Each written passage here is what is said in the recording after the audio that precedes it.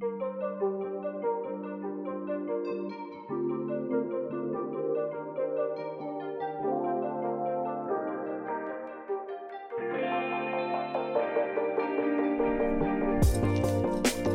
to the Ridgeline podcast. My name is Wyatt Grumo, and I am a licensed real estate broker here in Great Falls, Montana for Ridgeline Real Estate. Across from me is Gina Grumo, licensed real estate broker and owner of Ridgeline Real Estate. And today we are talking about why having a good HOA management team in place for your HOA community can save your community and the investment that they make on their properties tenfold over the span of its lifetime. Yes. Of ownership.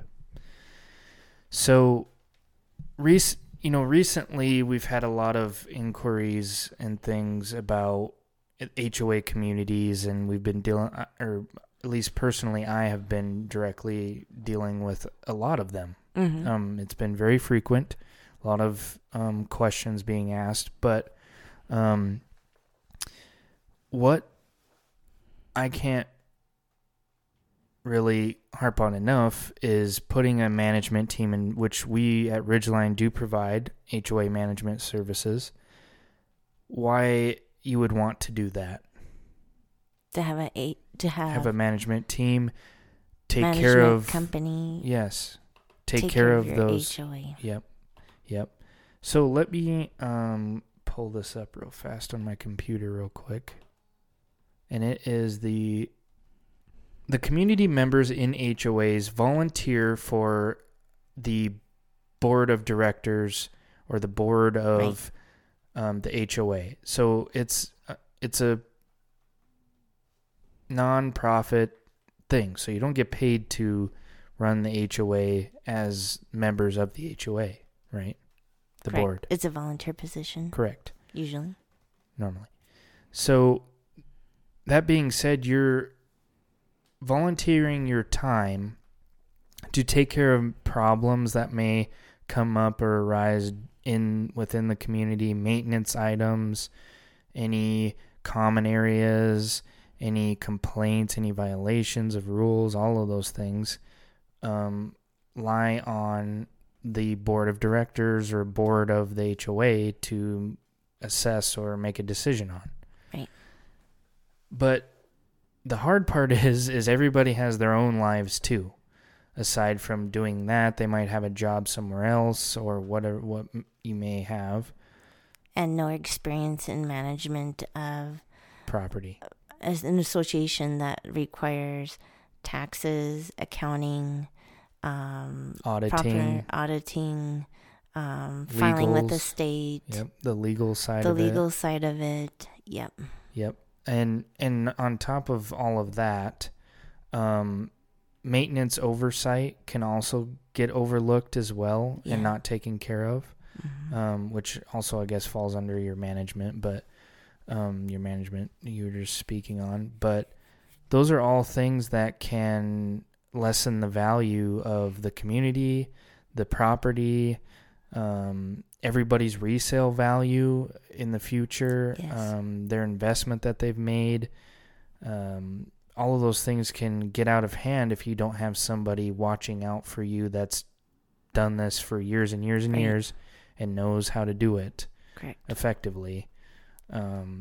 So it's super important if you don't already know what to do and how to do it, that maybe you need to put somebody in place, pay them to do it, and get it running properly and like a well-oiled machine. Correct. And the other problem with that is that people buy and sell their homes or condos or townhomes, and thus the board changes all the time. Yes. So maybe you did have someone on the board who knew what they were doing, but as soon as they leave, it changes. Changes hands, yeah. And there can be gaps there. Yes. And you could trade it to somebody that also knows what they're doing. But with a management company, you're not going to find those gaps of people that are transitioning their jobs. Right. Because there's always going to be that one oversight third-party player there right. that will always know the ins and outs of what's going on. And be available at all times. Yeah. Describe the situation you have right now where it took the board a length of time to respond, and it could have cost the sale for that seller. Yeah. And yeah, so if things aren't done in a timely manner, and they're not alerted to the residents or they're not alerted to the board to make action upon, it can be detrimental to the HOA. Right. And it can cause a lot of problems to include lawsuits. Yeah, to include lawsuits, but also for the other members there. It could happen again to somebody else that wants to sell their unit because there's no regulation. Yeah, so anyway, having a management team be there that can help the board, assist the board, because the management team isn't going to take over every duty all the time. The board still has their duties to do. There's still a president of the board. They still make decisions. Everybody still votes. The management team is that third party that is helping assist with the management of the HOA. Correct. That being said, there are specific duties that the management team does take over. Right. And those can be negotiated between the HOA community and the management team. Right. To best suit that HOA. Right. And some management companies don't offer some things and some do. Right. We offer a certain list of things that we do for HOAs. Yes. But it's very, very important if you want to maintain value of the property, the units individually, and everything in between, that there's a good system of management there. In place, yeah.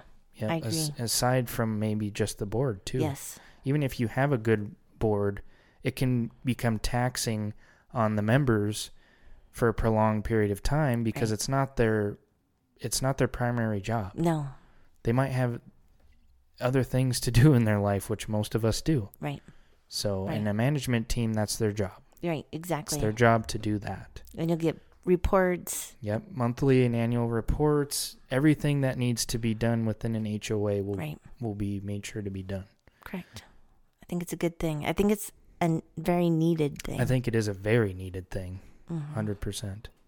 So, that is going to conclude the podcast for today. That's the importance of an HOA management company doing it for not only the board, but in partnership of the board for the HOA. So thanks for listening.